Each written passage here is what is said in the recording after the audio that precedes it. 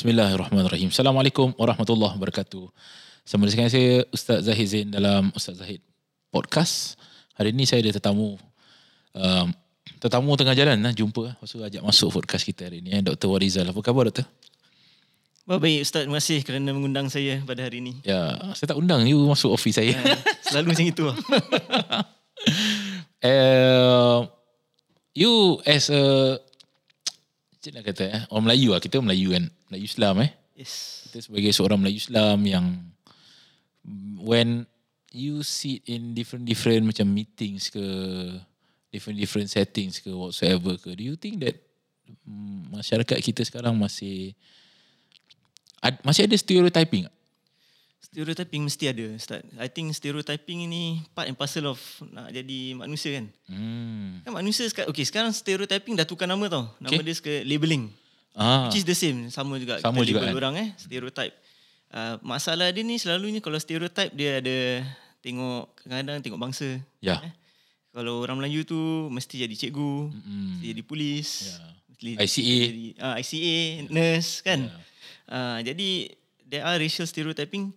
Masalah dia ni kadang-kadang kita kena tengok dari sudut yang berbeza. Ada positif, ada yang tak baik jugalah. Nak dikatakan kan. Jadi bagi saya nak katakan kerja-kerja sebagai polis ke, guru ke, bukannya tak bagus kan. Memang bagus. It's just that memang kalau ada majority di sana tu orang stereotype.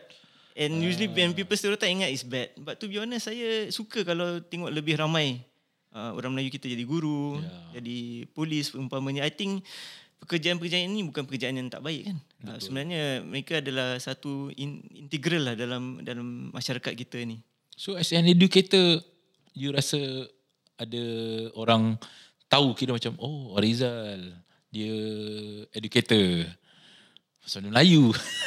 Ada juga lagi-lagi bila orang tengok balik latar belakang saya bermula sebagai seorang guru kan dalam sekolah menengah, sekolah primary school semua kan. Jadi memang tengok latar belakang tu memang guru. Guru PE, guru physical education lagi kan. Jadi stereotype tu memang ada, tapi bagi saya it's not a bad thing. It's not a bad thing. I think dari dulu lagi seumpamanya bagi mereka yang orang tua kan. Lagi-lagi kita bilang kita cikgu lagi orang sayang tau. Ada special part community There is a special place. And tak kira lah dari sudut mana kita lihat tu memang pekerjaan itu adalah mulia kan. Betul. I think it's something that we should be proud of. We should be proud of. PE lagi. PE lagi. Budak-budak semua sayang. Sampai kena marah lah baru dia stop. Kira because some of my cousins dia orang PE teachers kan. Dia orang always macam bagus orang Melayu sebab orang Melayu suka main kan. Suka main bola. Jadi kita punya bakat tu tak hilang lah nak dikatakan. But I think it's a positive thing. Jadi bila orang cakap asal kita stereotype budak Melayu suka main bola ke apa ke. I think to me it's not a wrong stereotype. Memang minat. Memang setiap bangsa tu ada minat mereka tersendiri kan. Seumpamanya bangsa Cina mereka lebih suka main basketball, pingpong for example, and mungkin swimming juga kan. Tapi anak-anak kita semua sekarang boleh swim kan sebab memang minat lah. Tapi if you think about it, it's not a bad thing. It's not a bad thing. Memang itu adalah satu cara kita suka bermain kan, riadah, and it's positive thing. Jadi siapa cakap main bola tak jadi PhD? Boleh juga kan. Betul. Well, that's the thing tau, Doktor. Bila kita cakap pasal contoh bila kita cakap tentang sesuatu benda kan, as if benda tu senang. Macam for example, when I sit with my cousins yang physical education teachers kan, they actually goes to extent of specialist. Yes. Kira macam wait, korang ingat PE teacher ni and yours because you do sport science kan. Kira tak banyak orang. Hari tu ada this discussion with you kan. You help to design apa hari tu dia play area yang some play area yang you design. Where is it Safra is it? So there are so this is all part of planning lah kan. Designing and planning, and this semua level yang a bit higher lah. Sebenarnya saya pun stereotype juga dulu. Saya ingat jadi PE teacher senang. Ingat main je kan. Jadi physical. Bila saya masuk tu course tu kat NIE, terperanjat lah. Wow. The first test I took, I fail. What is it? I think it's bukan fisiologi, I think human anatomy. Jadi kita kena tahu tau, setiap all the muscles, all the bones in the body, semua kita kena tahu. Macam nak jadi doktor pula macam nak jadi doktor. Jadi terperanjat lah. I did not expect this. Anyway, saya pun sebelum jadi cikgu tu, saya punya diploma was in electronics. Jadi nothing to do dengan human physiology ke apa kan. Allah. Jadi macam terperanjat lah. Nak jadi teacher susah juga. So I fail rupanya. Then I found out not easy lah. Bukan senang nak jadi guru PE teacher ni. And that's when minat sport science tu pun bermula lah. Interestingly, bila people when they are a little bit sensitive, dia cuma ingat macam ni guru main. Maksud dia orang cuma buat physical education, dia orang tak buat benda lain. Sedangkan macam your sport science, which you talk with me, you speak with me about, it involve macam planning, apa nama dia, kira a lot of things kan, yang betul-betul macam academic. Yes. Jadi kalau kita nak simplify pun, dari segi guru tu mesti ada pedagogi dia kan. Jadi pedagogi kat dalam kelas dengan di luar kelas tu berbeza. Jadi memang mesti ada kemahiran lah in that sense kan. Kira kan playground tu ada pedagogi dia, nak design playground. Betul. Seriously? Jadi of course kena tengok buyer budak-budak tu yang main kat playground tu, nak tengok apa yang kita nak test for kan. Jadi playground, okay, you sekarang jadi MP kan. Sekarang kira kan your playground punya provider sakit otak kira kan. Alamak, Dr. Wan Rizal tahu ni. Sebenarnya saya yang sakit otak sebab sebenarnya every time saya tengok kita punya playground, alamak, betul macam seriously, to me we could do more. Sebenarnya yang paling best playground bila tau? Zaman dulu zaman saya tu. Pasir tu pasir tu dengan dragon punya design semua kan. I think those were the best days lah. Wow. Kan sebab sekarang kita pun ada safety in mind kan. Parents sekarang pun takut anak-anak mereka easily get injured for seumpamanya.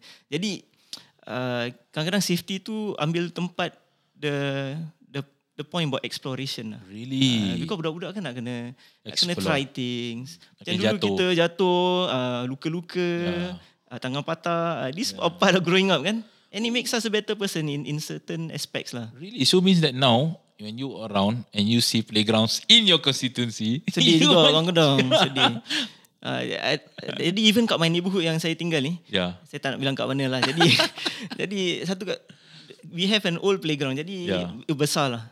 Jadi bila diorang buat revamp, playground tu jadi kecil lah. Kecil, and then it's not about the size tau. It's about macam it loses dia punya element of adventure, of fun. Yelah, ada slide kan, ada swing, but dia tak ada all these elements that makes it even more interesting. Dulu kita punya besar. Pasir dengan the height yang kita lari semua. Tak takut kita tak takut height semua kan. Kalau takut pun lepas tu beranilah. So I think this is missing. Jadi bagi saya, bila saya lihat playground begini, there are things that we can improve on. Saya kasih contoh bila saya pergi Finland, kita tengok budak-budak orang, they have one of the best education in the world.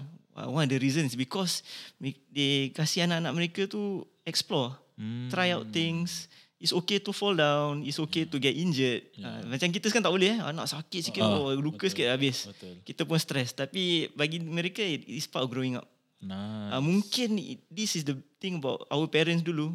Ada kebaikan mereka lah. Betul. Dan kita balik, as long balik by maghrib kan. Tak ada handphone tau. Tak ada handphone. Automatic kita balik. Okay, tak automatic jugalah. Kena cari juga. Kena cari jugalah. Tapi we know. Kita we know. Job hazard kira kan, you as an educator, as someone who research about playgrounds, and then when you see this thing happens, and then you nak something to, of course kita tak boleh change everything kan, ideally. But the thing is that I always talk to you about this. You have this passion about macam educating the young people, having them with the right mindset and whatsoever. Kenapa penting? Kira, do you think that ada challenges yang kerana dia punya limited challenge that diorang datang sekarang ni, do you think that impose a problem in the future? I think setiap zaman tu berbeza. I think untuk kita dulu internet pun, maybe for me you younger kan. Jadi I belum vaccinated. Belum vaccinated, betul. Jadi bagi saya dulu internet tak ada. Betul. Kalau nak internet pun nak switch on tu pun kena tunggu tau. Dia it take some time before they connect to the internet. Dan internet pun slow. Jadi informasi yang kita dapat tu tak secepat sekarang. Jadi dulu pun tak ada social media. So memang cabaran zaman sekarang anak-anak kita ni berbeza dengan kita. Anak-anak saya pun kat rumah tu they are very comfortable at home tau. Ni circuit breaker. Kalau dulu kita I think itu tak boleh. Betul. Mesti kat bawah blok, mesti kat playground. They are comfortable. I can see that to my children juga. They are somehow comfortable kat dalam bilik tu. Boleh lah dorang main antara mereka. But I think they also have the iPad or iPhone. Kita limit. Tapi memang mereka ada kemudahan macam gitu. And they are comfortable with this. Jadi apa yang mereka alami dengan apa kita alami sangat berbeza. Jadi memang kalau ada cabaran, tentu sekali cabaran mereka berbeza. Sebab tu sekarang kita dengar courses macam grit macam how to get to be mentally stronger. Apa dulu kita tak mentally stronger. Agaknya there is this gap lah. And tapi kita tak cakap budak-budak sekarang not mentally strong. Betul. It's just different environment yang mereka grow up in. Jadi saya rasa memang different zaman tu, different challenges and it's unique to them. Jadi kita tak boleh stereotype juga kan? Betul. Kita senang untuk cakap macam gini kan. Kita senang macam, tapi dulu kita orang do that right? Nostalgic juga fikir-fikir balik kan. Betul. Nostalgic juga fikirkan. Sekarang it's all a different ball game altogether lah. As an educator, you nak kadang-kadang you nak do you fall into this thing of macam contoh dia nak cakap macam, tapi time aku tak ada internet tau. Dia macam gitu kan. Kita nak try to macam justify macam, I can do better. I without this thing, I without that. But as an educator, you find that it's unfair, right? It's unfair to the students, to the children this generation lah. Mereka tak faham apa yang kita alami juga dulu. They don't get the chance to chase chickens, for example. Betul. But it's a different challenge altogether. Jadi bagi saya keep on mengajar mereka yang youth yang katakan youth. Jadi every time I meet mereka, they are in their 18, 20s. And ada mengajar dah berapa lama juga. Saya dah tengok a few differences. So within them pun orang different batches have different experiences. Nak katakan kan. Jadi you are right. Memang salah untuk kita label mereka semua satu. Jadi there are differences lah.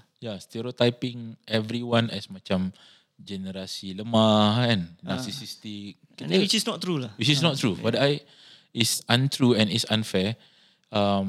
Sebab 2 hari lepas tiba-tiba sekarang ada this cerita lama-lama dekat Netflix kan, start to keluar balik. Lepas tu cerita macam Jack Neo yang dulu. Interesting about this local production is that they document benda-benda yang ada dekat zaman kita dulu, pasal zaman tak ada sekarang tau. For example koyak kupon. Budak-budak tak faham diorang langsung, my daughter macam, why? Why dia koyak kupon? Why dia kena saman? Why dia kena ni? Wait. Because you koyak kupon, and luckily I have some coupons valent dekat dalam kereta. I pun ada. So anak I pun tanya, ni apa ni apa? So you kena koyakkan ni. Kenapa you kena koyak? So kalau terlepas ni, and then my daughter ask a question. So kalau you salah koyak macam mana? Then I remember dulu bila saya pergi interview dengan cikgu, dia tanya saya, if you are at the parking lot and you don't see anyone there, and would you put your parking coupon 10 minutes early? Integrity Integrity question see. I tak jawab. I won't tell you my answer. I'll tell you my integrity But it's something different kan. True. Budak-budak sekarang memang tak boleh relate, but these are the questions they had last time untuk kita to test on integrity lah, seumpamanya. But I feel that these are things that nowadays they will not understand. Is it better? Maybe they have less integrity issues to settle every day kan. But they have different challenges. I think itu yang penting lah. Kita mesti memahami that setiap zaman tu mesti ada cabaran mereka yang tersendiri lah. The challenge for educator like yourself is that when you meet other people children and it somehow shape you to become someone who say that I don't want my children to become like this, right? Because as an educator husband, which we call as ourselves as the legends, Yes. Because only legends marries educator. My wife pun educator. Oh, really? Yes. Okay, welcome to the club. Of course, you akan macam kalau if I were to ask you your modus operandi ke, your method ke, apa for you punya both of you are educator. So apa you punya method yang you gunakan untuk educate generasi anak-anak you sekarang? Methods saya rasa untuk budak-budak kita, every approach untuk saya, setiap kali saya masuk kelas baru tu, because saya jumpa kelas baru every 4 months kan, 4 months, 6 months, bukan 1 tahun. Jadi every time saya jumpa kelas baru tu, mentality saya tell myself tak boleh label orang dulu. Wow. I think it's important that as educators kita tak tengok muka dorang and judge them straight away. I think kadang-kadang untuk jadi cikgu ni, sebab kita dah mengajar dah lama, kadang-kadang kita tengok orang kita tahu ni budak nakal. But so macam template macam ada template. Kadang-kadang kita dah tahu dah, ini pattern macam gini. But I always tell myself sebagai seorang guru, asasnya seorang guru, kita tak boleh label someone too early. Kadang-kadang they call it prophetic mistakes lah. Kadang-kadang kalau teacher ni tahu latar belakang terlalu banyak, kadang it shapes our mindset. Jadi I don't like it bila I dapat kelas baru, then cikgu lain bilang, baik-baik budak ni dia nakal sikit tau. I tell them, I think it's best that you don't. In fact, kalau semua educator take all our students that come in as good students, and we think of them that way, I think that's better daripada kita macam start to label. No? Kadang-kadang we all have that mistake lah. Masuk kelas baru, dia ni macam gini, parents dia macam gini. But I think itu adalah masalah pertama. Jadi for myself, saya tak suka untuk judge them too early. Means that yourself also bila balik dekat rumah as an educator dengan parents, kira every setiap anak you is different from each other. Betul. Memang satu-satu ada perangai masing-masing lah kan. Really? I think this is good kan. Saya rasa ni adalah baik kerana kita pun tak nak dua semua sama. Jadi macam my first one dia suka baca buku, dia be quiet. Yang second one tu dia suka do other things. You know, and I think the variety yang kita ada ni seronok sebab sebagai ibu bapa kita dapat variety of experiences.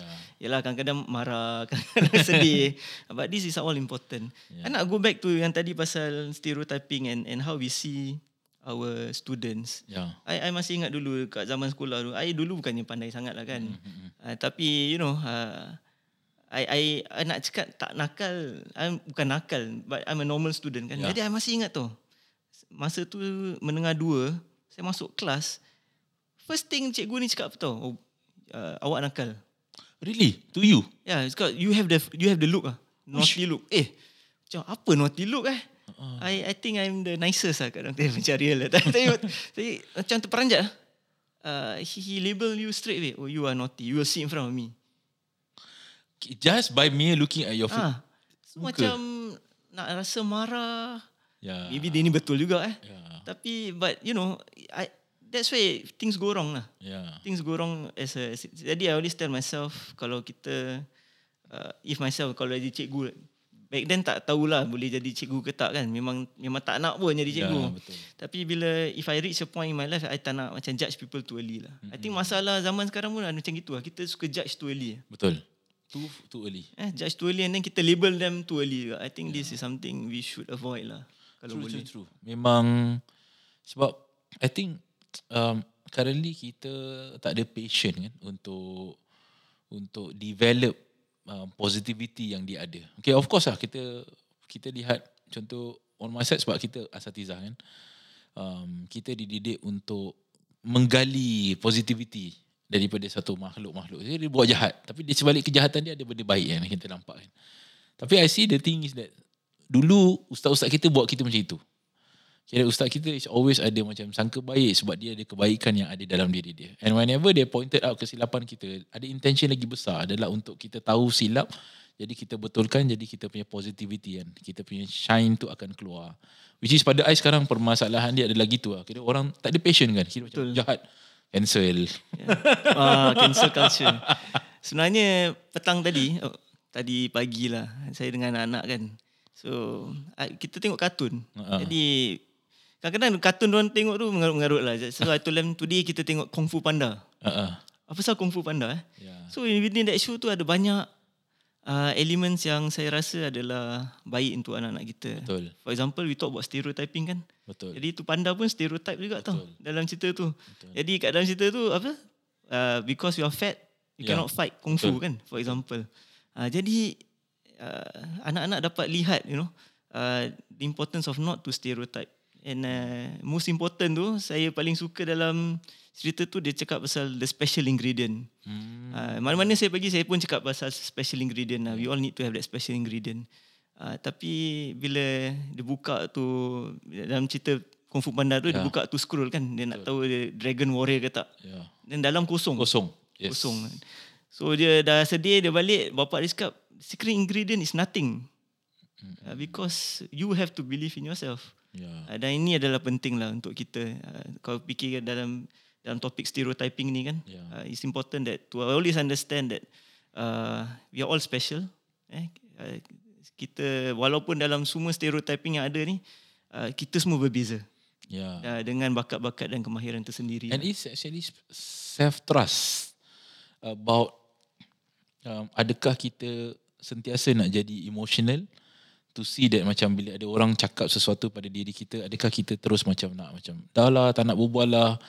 But I think we should take it a little bit more relaxed and then find positivity kan. Betul. Kira easily bila awal-awal orang dah ketawakan dia, he can easily macam dah lah aku tak nak on the path of Kung Fu Panda. Betul. Dia senang-senang kan. Nak kena panjat tangga tinggi-tinggi. Betul. Jadi dia ada aspek I like about the show tu pasal guru dia lah. Guru dia tu kan tak percaya dalam dia juga. Betul. Tapi dia realize that dia ni suka makan. Jadi bila how do you train him? By food kan. Dia fight on the dumpling ke apa dah. So I think it's about really how we approach things in life lah. Wow. Kita mesti memahami apa works for us and what doesn't work for us. I think this is important. And not everybody react to something the same. Jadi kita always tell ourselves, setiap orang tu berbeza dan kita harus kalau kita ni seorang guru, seumpama kita mesti cari kebaikannya lah. And what works for them. Interesting Tiba-tiba jadi Kung Fu Panda pula. Interesting Ustaz. Tapi best tau. Memang kira ada elemen-elemen sufi. Betul. Kan? Sebab Master Ogwe lah sufi habis kan. Betul. Tiba-tiba bapak dia pun sufi juga kan. Bila time scroll tak ada macam bapak kau pun jadi sufi. Dah lah tu bukan bapak kau yang sebenar. Betul. So jadi betul kan. Kira seseorang yang bukan bapak dia tapi mampu menjaga dia dengan kasih sayang. Betul.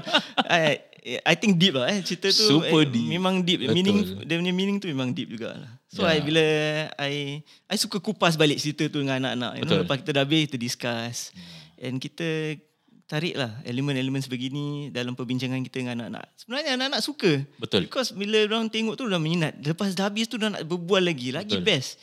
Jadi kita tangkap minat mereka tu dan kita talk about this type of topics lah. Talk about stereotyping, talk about not to give up, not to believe in yourself kan. Dan sebagai guru kita tak boleh pandang orang rendah lah. Betul. Ada these few days kita orang tengah hook Disney Plus cerita-cerita sports movie dulu tu. Macam Mighty Ducks. Sama. Cerita-cerita simple. Ujung-ujung nanti diorang menang. Betul. But, tiba-tiba my kids suka. Semalam tengok cerita Cool Runnings. Itu lagi best. Yang bobsledge. Jamaican bobsledge. But the thing is that every time I perhatikan diorang punya kita ada idea budak-budak kita tak ada attention span kan. But bila tengok diorang tengok sampai habis, and then when the face light up at the very end because diorang menang, I was worried, wah budak-budak ni suka. And then kita talk back about okay, kenapa boleh, you know, you if you try enough you can. And then box stats tu diorang kalah kan. Betul, bukan tapi, menang pun. Bukan menang, tapi integrity kan. Lepas tu cakap macam okay, means that you can try again. Winning not necessarily betul. menang. Tapi sekarang tengah macam diorang dekat rumah tengah tengok cerita sports. Ni tu semalam aku running suka.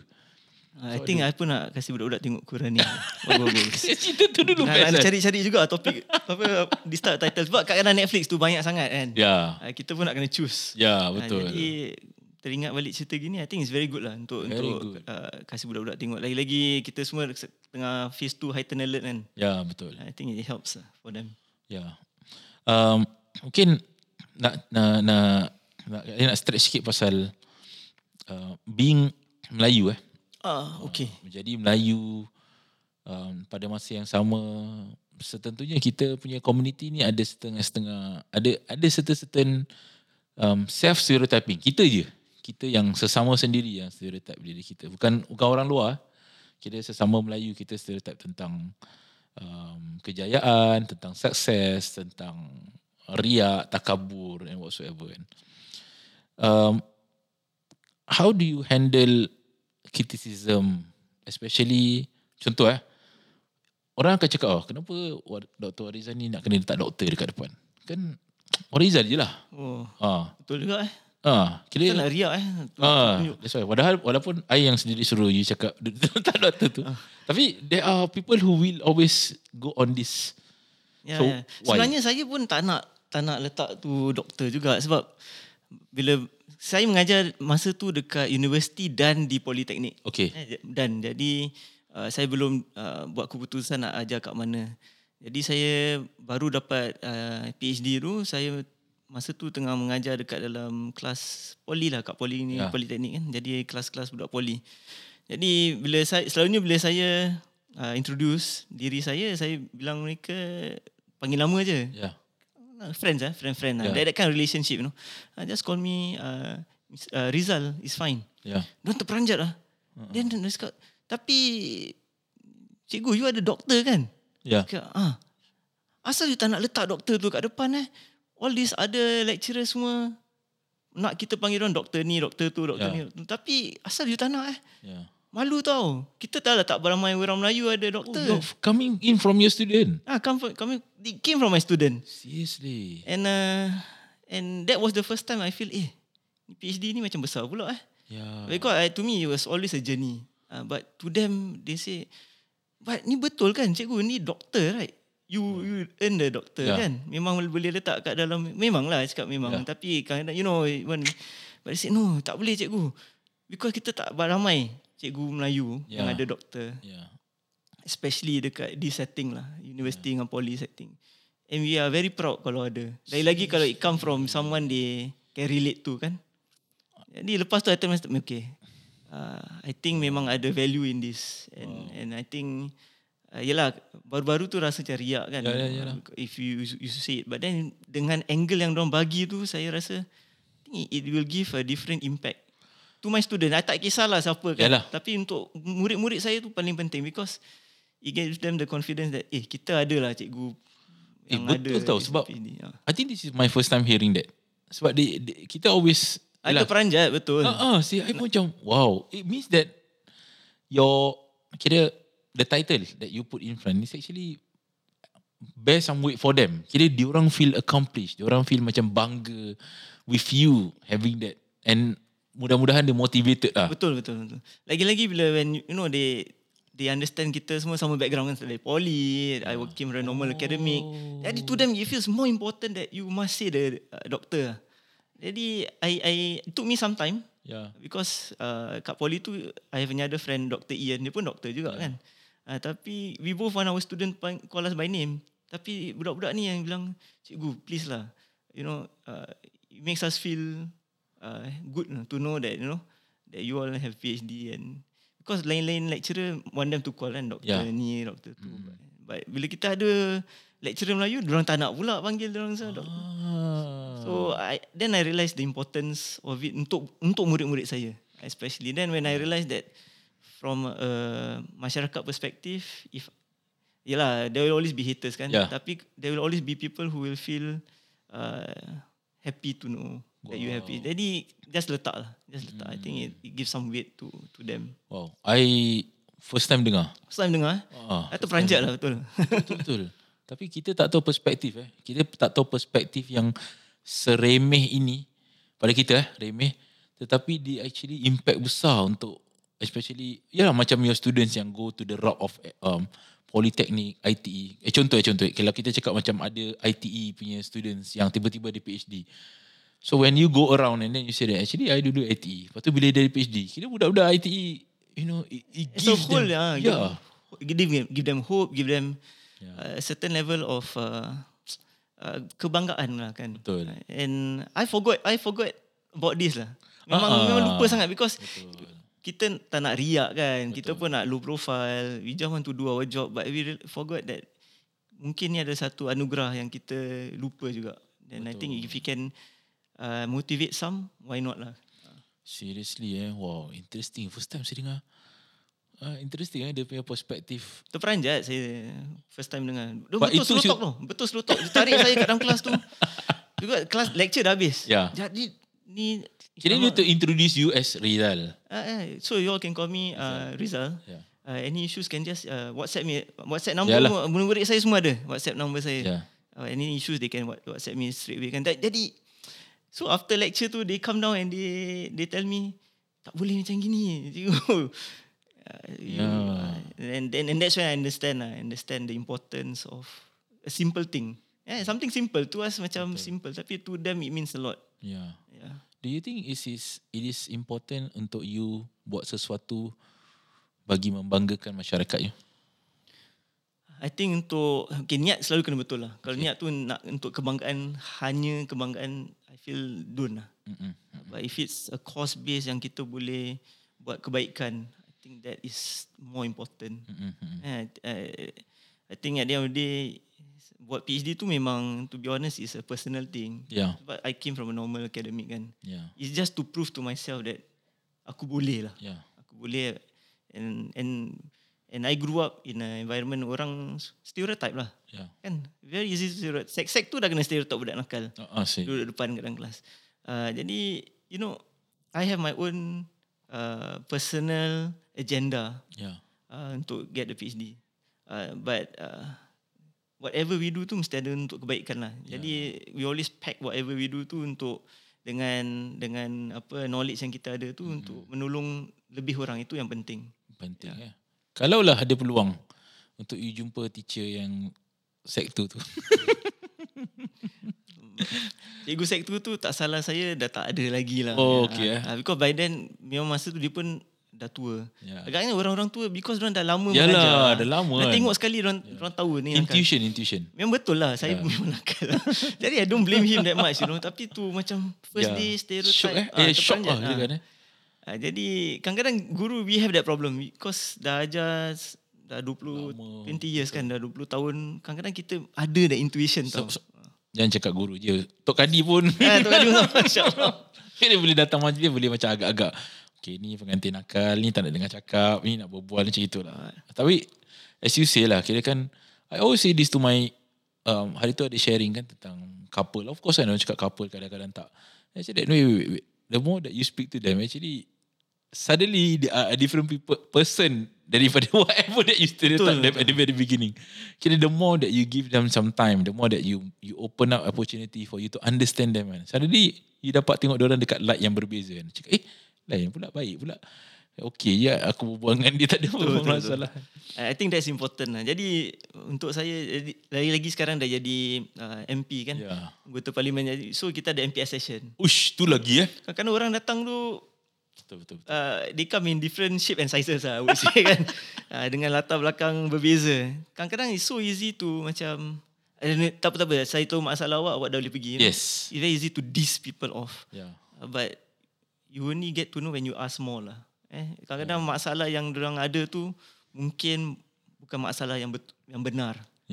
Kadang-kadang mungkin masalah tu lebih mendalam dan kita perlu memahami lah situasi mereka. I think that is important lah. Jadi bersyukur jugalah dapat learn the hard way lah kan, in that sense. Okay, two last question nak tanya kat you. Out of this, berapa bulan dah jadi MP? 1 tahun ada? Belum. Sampai setahun kan? Belum. 9 months ada? I think I think dah 10 bulan lah. Because election Julai. Oh, jadi 11 months. Almost tahun. Almost a year. What is your biggest lesson so far? Biggest lesson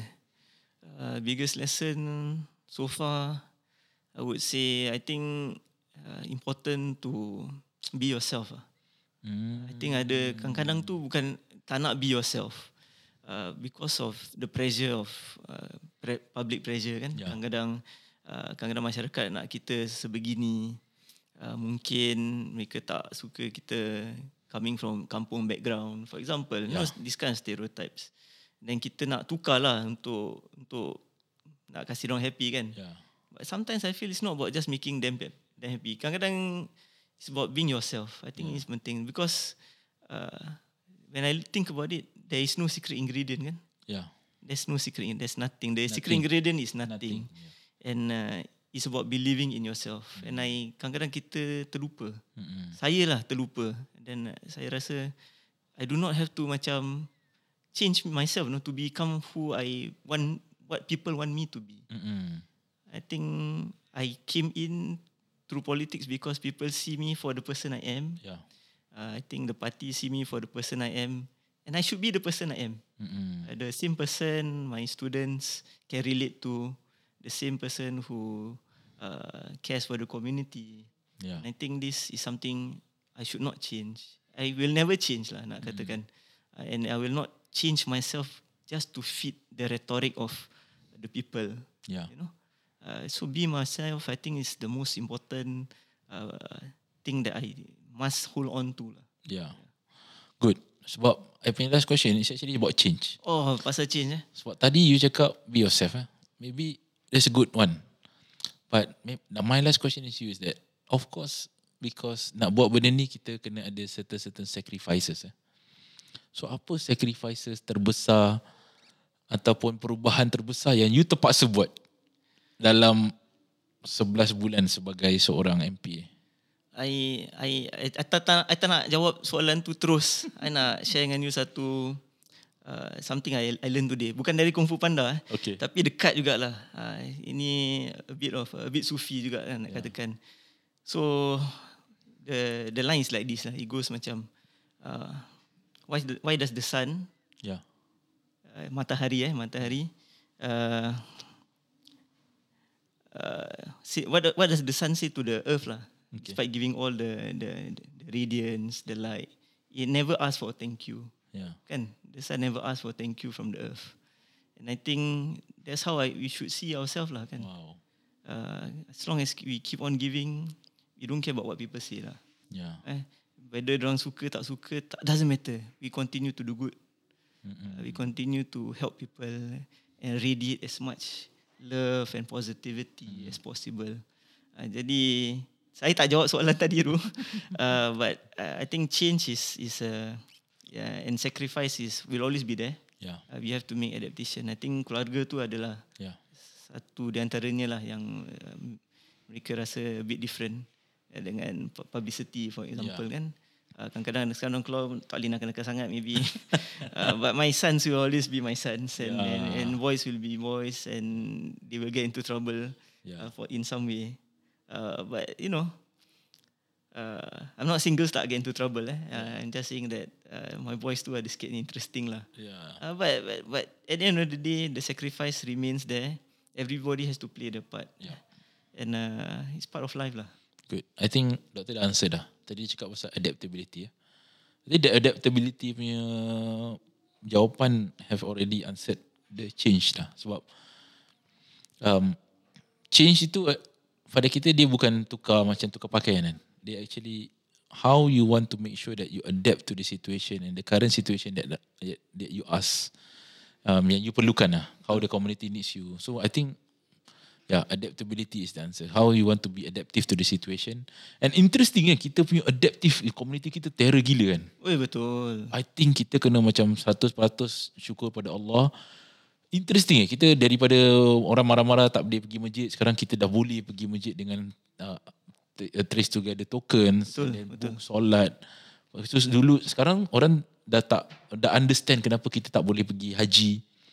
In fact, dulu kan tahun lepas kita punya, kenapa kita tak boleh pergi haji, tahun ni kita macam they understand already. So wow, interesting time. Saya setuju lah. Saya sangat berbangga dengan masyarakat kita kerana mereka ada this adaptability and they understand the seriousness of situasi sebeginilah. Sebenarnya PhD saya ada cakap pasal adaptability, Oh really? But because I look at skill players kan, players, contoh mereka yang main sports why are they so good? Because diorang adaptable. But why are they so good also? Because dari asasnya tu mereka ada asas yang kuat yang boleh adapt on its own. That means apa-apa situasi kita letak mereka pun dah boleh adapt. I think these are hallmarks of experts or we say the good players. And I think that's what we should be lah. Kalau kita ada asas yang baik tu, kita boleh adapt into many things. Good. Terima kasih Dr. Alhamdulillah. Thank you so much for this enriching punya discussion. And really kita dekat Singapore Progressive Muslim punya ciri-ciri pun kita cakap pasal adaptability kan. I see. Bagaimana kita nak jadi satu masyarakat Islam yang adaptive to the situation. Terima kasih Kita jumpa lagi pada sesi-sesi yang seterusnya, insya-Allah. Kita doakan you sihat. Terima kasih Ustaz. Dan mudah-mudahan diberkati Allah apa yang dibuat Amin ya rabbal alamin. Terima kasih. Kita jumpa lagi pada episod yang seterusnya. Assalamualaikum warahmatullahi wabarakatuh. Waalaikumsalam.